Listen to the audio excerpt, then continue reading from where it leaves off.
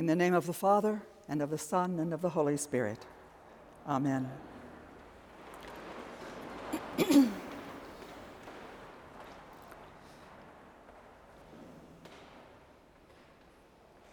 It's wonderful to be with you this morning. I'm now well into my last round of official Sunday visitations. Some of the clergy are calling it my farewell tour. But that's fine with me, because what happens on a farewell tour is that people come expecting to hear old favorites. And I do get a chance this morning to talk about some of my favorite themes in the gospel. What we have this morning is a wonderful illustration of the human tendency to be inventive. In the absence of data or hard and fast proof, people will make things up. It doesn't matter what the topic or issue is. Without solid, accurate information, people will use their imaginations and draw conclusions that may or may not be true. These imaginative constructions will then be used to bolster the opinions, beliefs, and prejudices which already shape their worldview, including their religion. To be fair, when people engage in this kind of speculation, they are trying to make sense of things. They do it out of a desire to understand a situation or a person, to make the various pieces of life fit together somehow, and to think their way to a solution or a decision. We can observe and experience this dynamic in every aspect of life. Without accurate information, people will jump to conclusions which provide the illusion of certainty, or at least of having a matter settled. Such use of imagination is sometimes rooted in a deep distrust of mystery or open-endedness, a discomfort with encountering anything which cannot be corralled, categorized, and controlled by being defined and placed neatly in a box on the shelves of our minds. One of the topics or issues about which we have precious little actual data is resurrection. What actually happens to a person after death? What is resurrection really like? How does it happen? And if there is life after death, what is that life like? During the time of Jesus' ministry, it had become a common belief that the righteous dead would be raised to share in the eternal glories of God's ultimate victory. This life was in a new-made world in which resurrected and new-made bodies would conform completely to the commands of God. It was not understood in terms of the Greek concept of the immortality of a disembodied soul. That idea would later be blended creatively into Christian thought about the nature of the relationship between body and soul, and about heaven, hell, and eternal life. The understanding that in the resurrection people would have physical bodies was supported by the Pharisees and affirmed by Jesus as well. However, the conservative and aristocratic Sadducees strongly denied that the dead could be raised. They posed a hypothetical question about life in the supposed resurrection in order to discredit Jesus with his followers. They present the unlikely case of a woman who marries 7 brothers. The original purpose of this arrangement was to ensure that a man's name would be carried on and that he would have an heir. The woman would then also have someone to care for her in old age. In practice, this law had been misused and corrupted, and by the 1st century, these Levirate marriages had become rather rare, but the laws were still on the books. So the question posed to Jesus was this: in the supposed resurrection, whose wife would the woman be, since she had been married to all 7 brothers? The question assumes that life in the resurrection will be a continuation of life in the present, and a wife was considered property. So, in the resurrection, whose property would she be? Jesus responds by telling them that resurrection life is not a mere continuation of earthly existence. Rather, it is a radical transformation into a completely different, unimaginable state of being. In this life, God's reign would be eternally and fully established, apparently with no need to establish property rights. This is not entirely satisfying to people who crave details. St. Paul, writing to the Thessalonians about 20 years after the resurrection of Jesus, tried to fill in some of the blanks. But what he offers is inconsistent.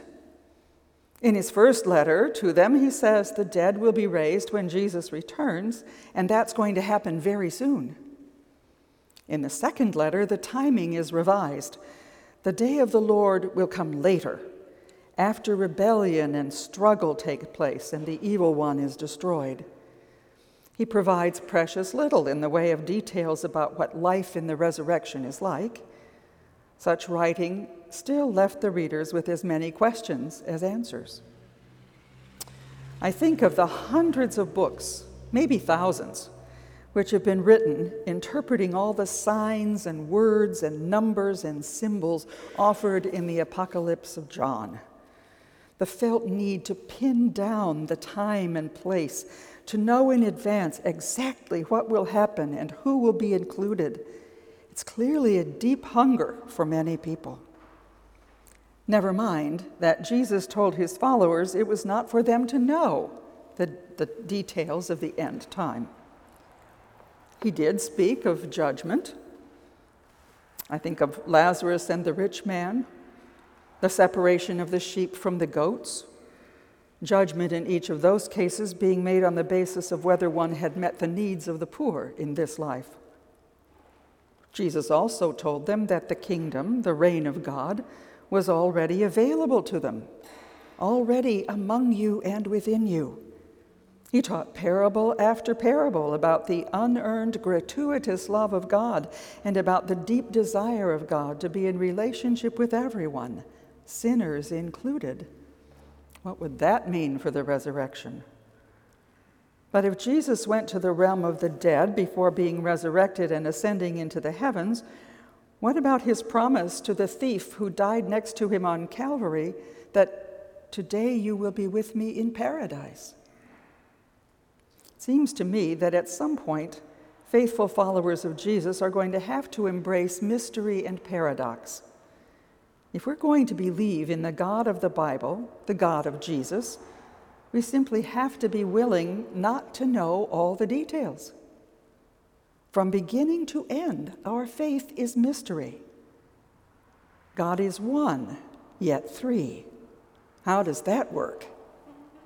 How is it that Jesus can be God incarnate, both fully human and fully divine? How is that actually possible?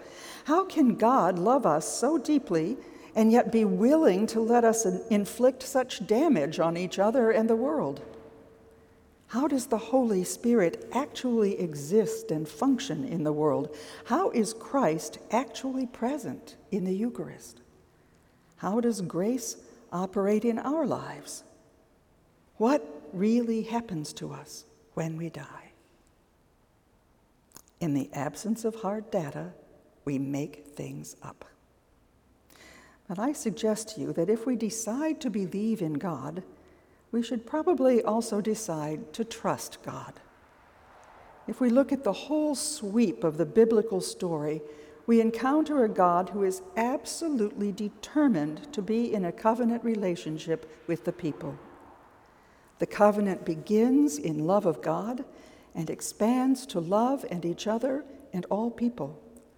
A life characterized by justice and mercy and peace.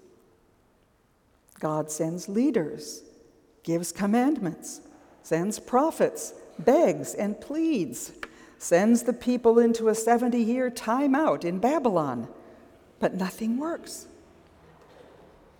So this God we worship took on human life in the person of Jesus, leaving divine prerogatives behind to continue the pursuit of humanity.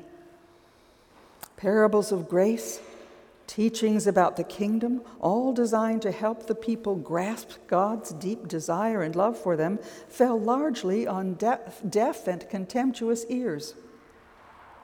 This God in Jesus became vulnerable to the sin that makes human life so miserable at times.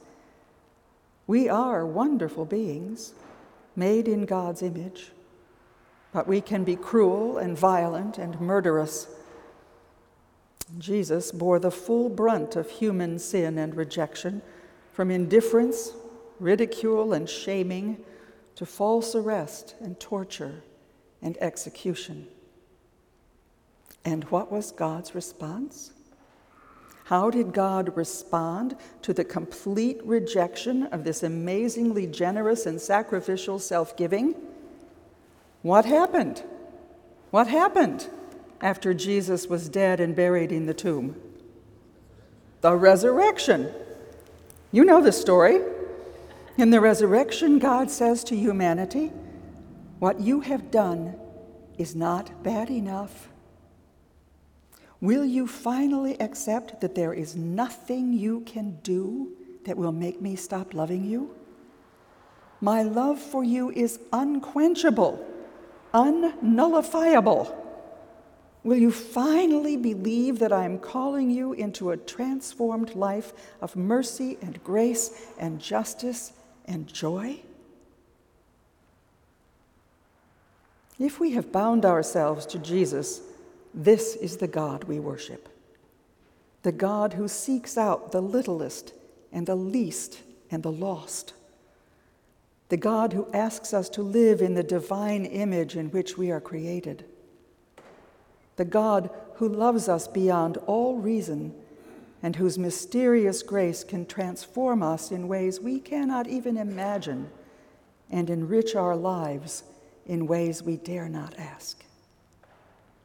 Either we believe this God or we do not. If we don't, if we insist on having all mystery stripped away, all questions answered in the here and now, we are doomed to disappointment. But if we believe this God, the God of Jesus, then we can allow ourselves to become calm yet diligent in following our risen Lord. Our diligence doesn't earn us either love or grace, but it makes us open to receive that love and to share it with the world around us. We get no points for being here today. What we get is the opportunity to focus our attention, to open our hearts and minds, and to become receptive to all that God is offering us. The people around Jesus continually asked him for proof, for details, for demonstrations of power that would remove all doubt. But the opposite of faith is not doubt. The opposite of faith is the craving for a certitude which bakes our preconceived notions into granite and makes it impossible for us to be open to anything different, anything broader and deeper, more mysterious and wonderful. If we decide to believe in Jesus and the God he brings to us, we will begin to live moment to moment, responding to human need and being faithful stewards of all God has entrusted to us. We will not be anxious about mysterious details or busy ourselves inventing answers to questions we really don't need to ask. We are saved because God loves us and has already squandered grace on us. We don't have time to spend imagining what life in the resurrection is like. If we follow Jesus, we can begin to experience resurrection life even now. And if we decide to love God and all our neighbors, we can begin to give thanks for a life, a universe, and a flow of history that are, in the long run, Christ-shaped. We can long for the arrival of the kingdom that has been bubbling up among us and within us as invisible as yeast. And we will yearn for the moment when we sing out, "Let us come to the banquet and be merry, for yesterday we were dead." May it be so.